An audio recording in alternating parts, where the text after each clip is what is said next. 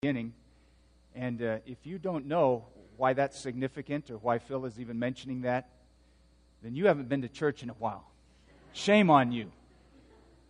Now, if you need to know what I'm referring to, then you talk to the person next to you. Ask them, well, what's Phil talking about? Why is it important that he's standing? And you know what? If they don't know, say to them, shame on you. Okay?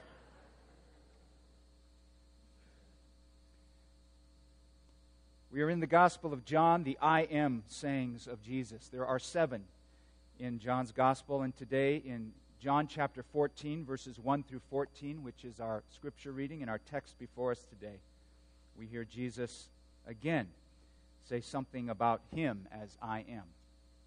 John 14. Do not let your hearts be troubled. Trust in God. Trust also in me. In my Father's house are many rooms. If it were not so, would I have told you? I am going there to prepare a place for you. And if I go and prepare a place for you, I will come back and take you to be with me, that you may also be where I am.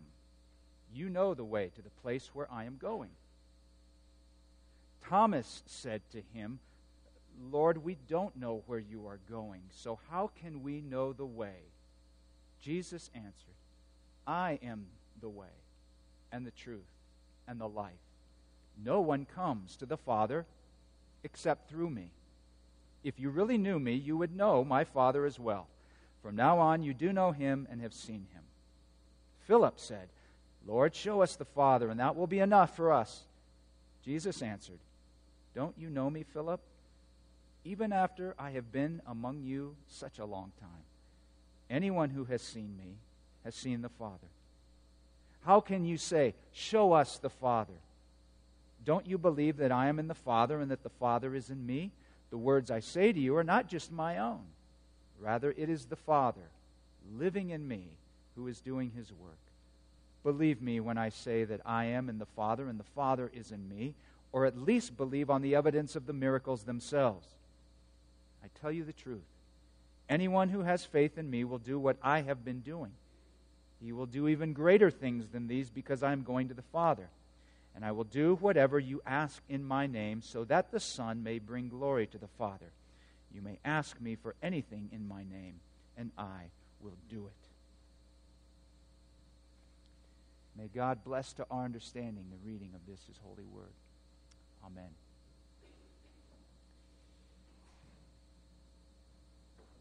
If you haven't already, I hope you have found our daily devotional blog on the Gospel of John. The address where to find it is in your bulletin. It's also, I think, a link from our website. Every day there's a verse or two or short passage from the Gospel of John, and then a reflection to help us understand that or think about it, followed by a brief prayer. Great thing to incorporate into your day, maybe first thing in the morning or sometime during the day, to help you just think about God and focus on God. And those reflections come from real people, not like pastors. Real people. People in this congregation are writing those reflections, and we're putting them together, and they are so insightful. And people see things that I just never thought of, or that are new, or that help us encounter Jesus as we go through the Gospel of John. I hope you'll find it, and even if you don't check in every day, maybe just once a week, or maybe on the weekends, or 2 or 3 times a week, just find those devotionals and feed off of them. Is Jesus really the way, the truth, the life? And is there really no way to the Father except through him? Jesus makes an exclusive claim with that I am statement. I think there are 2 sides that have kind of misused, first of all, that statement of Jesus in these ways. First of all, one side, what we might call religious pluralists. That is, those who think of coming to God as kind of a menu at a restaurant. You have 10, 12, 15 things, different ways, and you just kind of choose the one that's best for you. There's just a plurality of ways. And often people who think like that are offended by Jesus' exclusive claims, or scared by the force of them, and so they try to explain them away in to mean something else that's not so threatening. Sometimes we get nervous when we start hearing people talk about the truth and there only being one way, but certainly about God. We live in a time, it's better, it's safer to be just wildly tolerant of everybody's point of view, where people say there's no real truth. And after all, when people start insisting that they have the right way, they become fanatical and people start getting hurt. Quite popular today to believe that all religious expressions are valid, that the divine really transcends all of the various expressions, therefore we can't really say one way is above another way. Some people even go so far as to say, well, you can take Christianity and Hinduism or Buddhism or Muslim or whatever, and they all basically say the same thing, really. Many people think that every religion sees part of the larger spiritual truth of the universe, and many also think, it's arrogant to say that you have the right way or that you're correct or that you even try to convert anyone to your way. Not long ago, a woman spoke to me. She had heard me talk about Christ and Christian faith. She admitted she was attracted to what I said.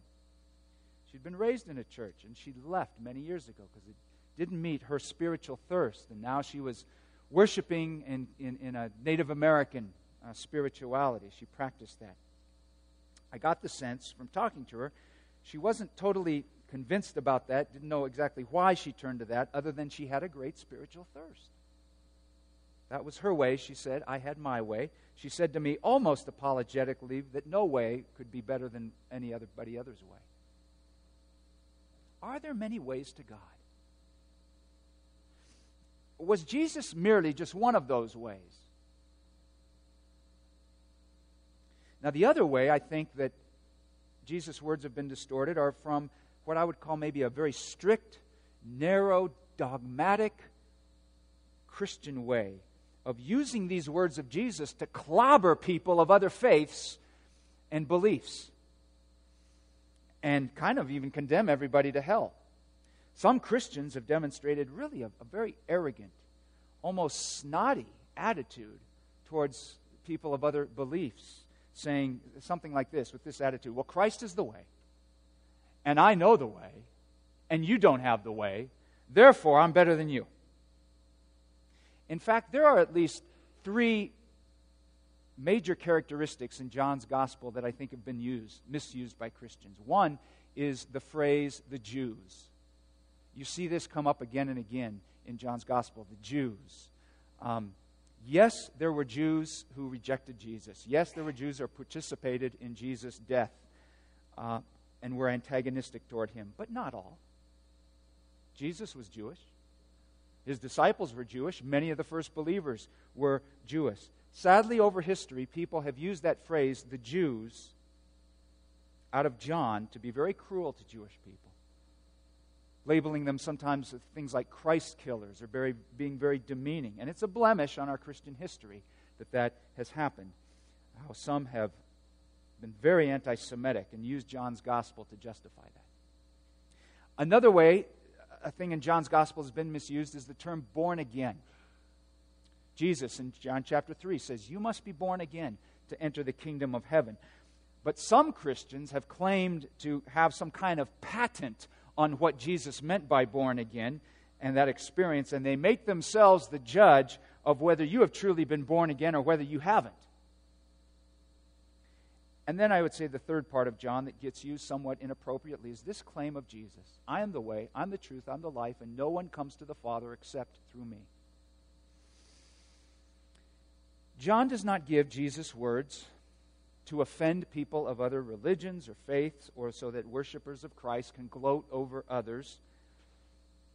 Those are not the point of Jesus' claim. The biblical view is that, all humans have fallen short, all humans sin against God, and that has cut us all off from God. And there's only one way to God. It's not on the human side. We can't get to Him. But though that access was closed, God has come to us in Christ to open that way. He's come in love to open that way. And Christ is that way. But neither you nor I have an absolute understanding or grasp on how He is the way. Sometimes we've made Christ as the way, a formula for which we own the rights. We have subtly made ourselves the gatekeeper to Jesus. Some Christians have made themselves the way to the way. And we've made people go through, well, you got to pray the prayer, and then you hit the way, or you know the 4 spiritual laws, then you'll find the way. And we make them meet our tests to get to Christ. Jesus is not a formula. He is a person who is also a divine person. He has his own agenda. He has his own will and way. He knows what he is about. He knows what he is doing. Quite free from us. We do not possess him. Probably more, if anything, he possesses us.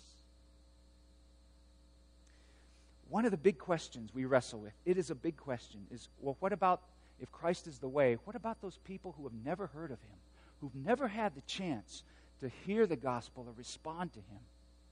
I wrestle with that question a lot. I think about it. When Jesus said, he is the way, the truth, and the life, and that no one comes to the Father except through him, first of all, it's not meant to be a word of damnation on people who have never heard of Christ. It is meant to be good news. A way to God has been opened for all people. God has opened the way himself. Jesus is not putting anyone else down. He's making a statement about himself. He wants people to find and know the way to God. There's nothing said at that place about people of other religions. In fact, as C.S. Lewis reminded us, yes, we might feel it's very unfair that new life and that truth be given only to those who have heard of and believed in Christ.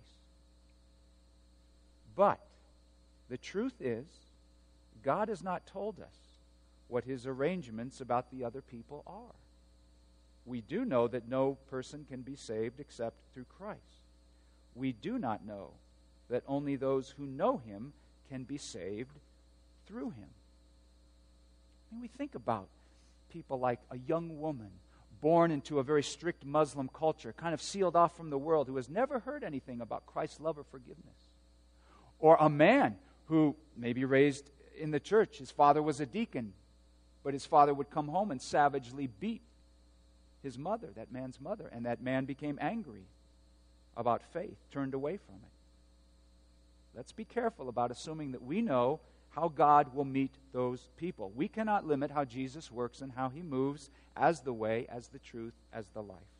I happen to be born in the United States. I was born into a Christian home. I had Bibles and Billy Graham and Vacation Bible School growing up. I had a lot of opportunities to hear about Christ.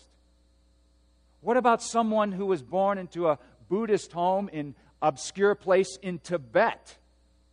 A lot different experience. They heard virtually nothing of Christ, maybe. Christ is the way. And if the Hindu or the agnostic or the Muslim or the Christian is going to come to God, the Father, it will be through Christ. The Lord, who knows every heart and experience, will be the judge of those who come to the Father and who doesn't. God hasn't shared everything about his plans for those who have never heard of Christ. Yes, the Bible speaks about those who are lost. Yes, biblical revelation does not say, well, it doesn't matter, everybody will be saved. All men and women need to know salvation, and our job, as given to us by Christ, is to practice and to proclaim and to demonstrate the good news of the Lord Jesus Christ with all our hearts, so that everybody can hear, so that everybody can know, so that everybody can respond to the redeeming work of Christ. That's why we do things like missions. That's why we support evangelism. That's why we translate the Bible. That's why we do these things, to proclaim our King's message. Many years ago, Karl Barth, who was probably the most prominent theologian in the last century, was speaking at Princeton Theological Seminary. He was giving a lecture. And a student asked Barth at the end of his talk, he said, "Sir, don't you think that God has revealed himself in other religions, not only in Christianity?" And Barth answered, "No. God has not revealed himself in any religion, including Christianity." And just everybody was shocked. But then he went on to say this: He has revealed himself in his Son. It isn't about religion. It's about God's Son. That is John's message in his gospel. Jesus Christ is the Word, and God has spoken for himself uniquely and only through Christ, the Word of God. The disciple Philip asks Jesus, Lord, show us the Father, and that'll be good enough for us. And Jesus tells him, when you see me, you see the Father. And when you hear me, you hear the Father. I am in the Father is in me. Totally, completely, we are one. John has told us this, the first chapter. Do you remember this verse? No one has ever seen God. It is God, the only Son, who is close to the Father's heart, who has made him known. Another theologian, pastor in Germany, about the time of Karl Barth, Dietrich Bonhoeffer, was once giving a lecture against the way that Jesus has been secularized by some, kind of watered down by people who want to soften him or make his claims less than they really are. And Bonhoeffer said, if Christ was nothing more than a religious genius, if he was just maybe a brilliant ethicist, or if he was just a gentleman, we could live without him. We don't really need him any more than we would need Plato or any other great philosopher. He's not vital to our lives in that case. However, he said, should there be something in Christ that claims my life entirely with the full seriousness that here God himself speaks, and if the Word of God once became present only in Christ, then Christ has not only relative but absolute urgent significance for me. Understanding Christ means taking Christ seriously. Understanding this claim means taking seriously his absolute claim on our commitment. If you want to speak about the similarity of Christianity with other religions, we really miss the point, because the essence of Christianity is not about a religion at all. It's about a person, the Lord Jesus Christ. At the time, Karl Barth and Dietrich Bonhoeffer, both those men were pastoring. They lived in Germany. And when Hitler in the Third Reich came to power, Hitler took over the churches of Germany and used it for their own purposes. And Barth and Bonhoeffer were two voices against what was happening. They were part of a larger group of leaders. It was called the Confessing Church. That was as opposed to the group that was called the German Christians, that was basically the state-run church. They were beginning to remove crosses. They were beginning to take out parts of the Bible and water down the gospel and the person of Christ. So the leaders of the Confessing Church had a famous gathering in the city of Barmen, and they published what was called the Barmen Declaration. It's one of our confessions in our Presbyterian history and church. Two of the scriptures that they used in the Barmen Declaration that they felt was so important in that time was history, with a scripture we read last week and the one before us today. Listen to what part of the declaration affirms. I am the way and the truth and the life. No one comes to the Father but by me. Truly, truly, I say to you, he who does not enter the sheepfold by the door but climbs in by another way, that man is a thief and robber. I am the door. If anyone enters by me, he will be saved. They went on to write this. Jesus Christ, as he has attested for us in Holy Scripture, is the one Word of God, which we have to hear and which we have to trust and obey in life and in death. We reject the false doctrine as though the church could and would have to acknowledge as its source of proclamation, its message, apart from and beside this one Word of God, still other events, powers, figures, and truths as God's revelation. Christ can't be watered down by other events, other figures, other powers, other truths. We are to look to Christ and Christ alone. We are to listen to Christ and Christ alone. We are to point people to Jesus, introduce people to Jesus, and lead people to experience Him. Yes, at times, His very church has gotten in the way of the way. We have to be careful. As a matter of fact, Jesus one time spoke about religion keeping people from entering into relationship with Him. But one of the dangers of a more liberal theology is that it lacks the conviction that Christ is the way, the truth, and the life, and Jesus is the one unique revelation of God. And so it makes Christ one out of many options, overriding what He claimed Himself. Jesus is exclusive in His claims, in His person. But But he is also deeply inclusive in his work and in his love. Dale Bruner has what I think is a very helpful image when it comes to terms with the exclusivity of Christ, that he is the only way, but also our hope for inclusivity, that none will be left outside of him. And that image is the cross. Lo and behold, the cross. The vertical beam of the cross. Think of that vertical beam that goes up and down. It is high and it is deep. It is the exclusivity of Christ as the way of salvation. It is what we preach. What Paul said, we preach Christ crucified. And some people, that's a stumbling block for them. And Paul said, and some people, they're going to think that's foolish, but that's what we preach. But there's another beam. There's the horizontal beam that is also tightly fixed to that exclusive beam.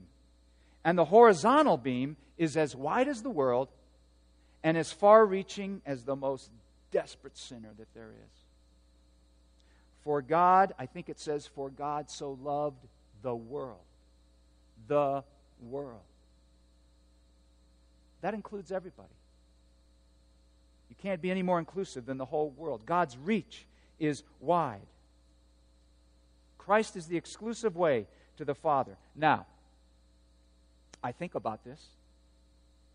Could God apply the blood of Christ to a man who may have never had the opportunity and have no real understanding of the gospel, but he has this innate sense of his need for God and who God is, and he cries out to God, and by the Holy Spirit, could not God the Father forgive that man, thereby including him in Christ's reconciling work? I think he could. Or maybe we can think of it like this.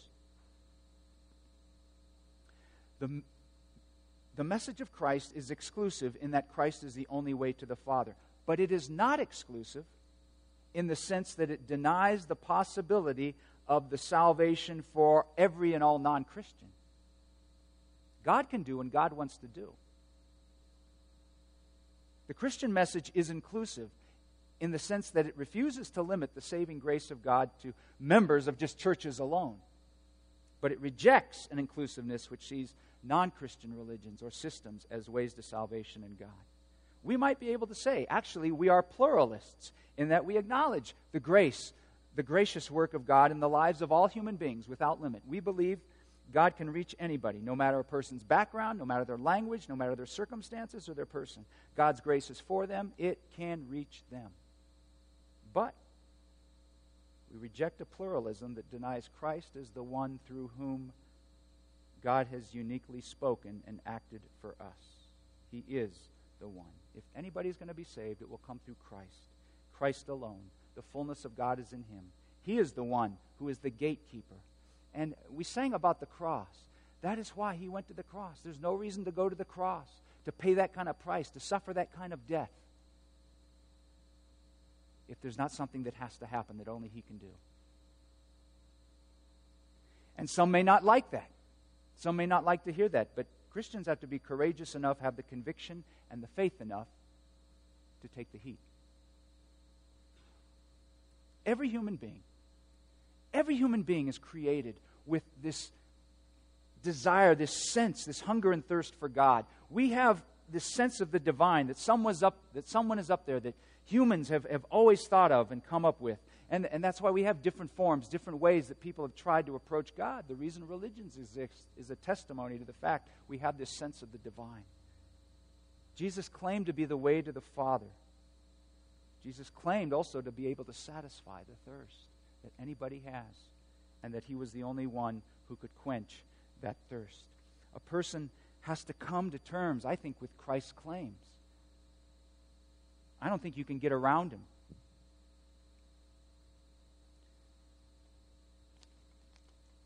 I think I gave you a lot this morning. I don't know if you're not confused yet. All week long, I was trying to be very sensitive to these things, and I don't want to back down from bringing heavy or thought-provoking things to you because I want us to grow in mind and faith, and so that's why I do this morning. But let me close maybe with something a little lighter, okay? It comes from C.S. Lewis's book, The Silver Chair, one of his Chronicles of Narnia. I might illustrate this a little bit. Jill, in this scene I'm going to read, Jill is in the wonderland of Narnia, and the young girl Jill, and she is thirsty as all get out, and she sees a stream. But between that stream is the lion, Aslan, who is the king of Narnia. He's also the figure of Christ, if you don't know anything about the Chronicles of Narnia. And Jill is just overcome with thirst. She sees the water, but she sees the lion, and she is fearful. By the way, this is a Jesus story. Okay, this is a Jesus story. "Are you not thirsty?" said the lion. "I'm dying of thirst," said Jill. "Then drink," said the lion. "Would you mind going away while I do?" said Jill. The lion answered this only by a look and a very low growl. And as Jill gazed at its motionless bulk, she realized that she might as well have asked the whole mountain to move aside for her convenience. The delicious rippling noise of the stream was driving her nearly frantic. "Will you promise not to do anything to me if I come?" said Jill.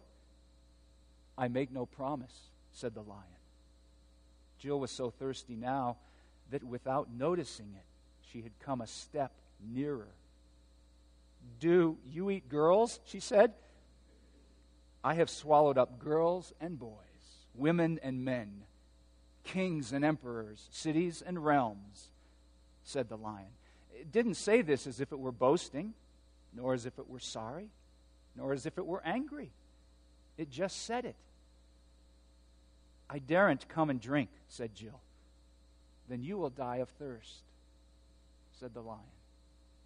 "Oh dear," said Jill, coming another step nearer. "I suppose I must go and look for another stream then." The lion said, "There is no other stream."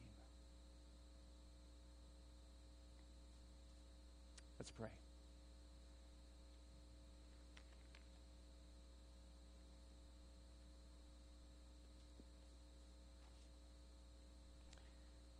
Jesus, you are the fountain of life, of salvation, and from whom every person, every one of us must drink to know you, God. You came to reveal the Father and open the way for us to Him. You did it out of love. And you went to the cross in love for the whole world so that that way could be opened. Help us to stand on that and proclaim the message of forgiveness of sins and reconciliation through you alone. But forgive us for any ways we have used you arrogantly, proclaiming the rightness of ourselves. Forgive us if we have watered down your words. Forgive us for watering down your claim to be the way, the truth, and the life, lest anybody miss it. And give us the passion to point people to you, to lead people to you. And give us a deeper understanding, a deeper conviction, a deeper faith of who you are, your majesty, your greatness, your grandeur. It's in your name, Jesus, that we pray. Amen. Let's stand and sing this song as a response.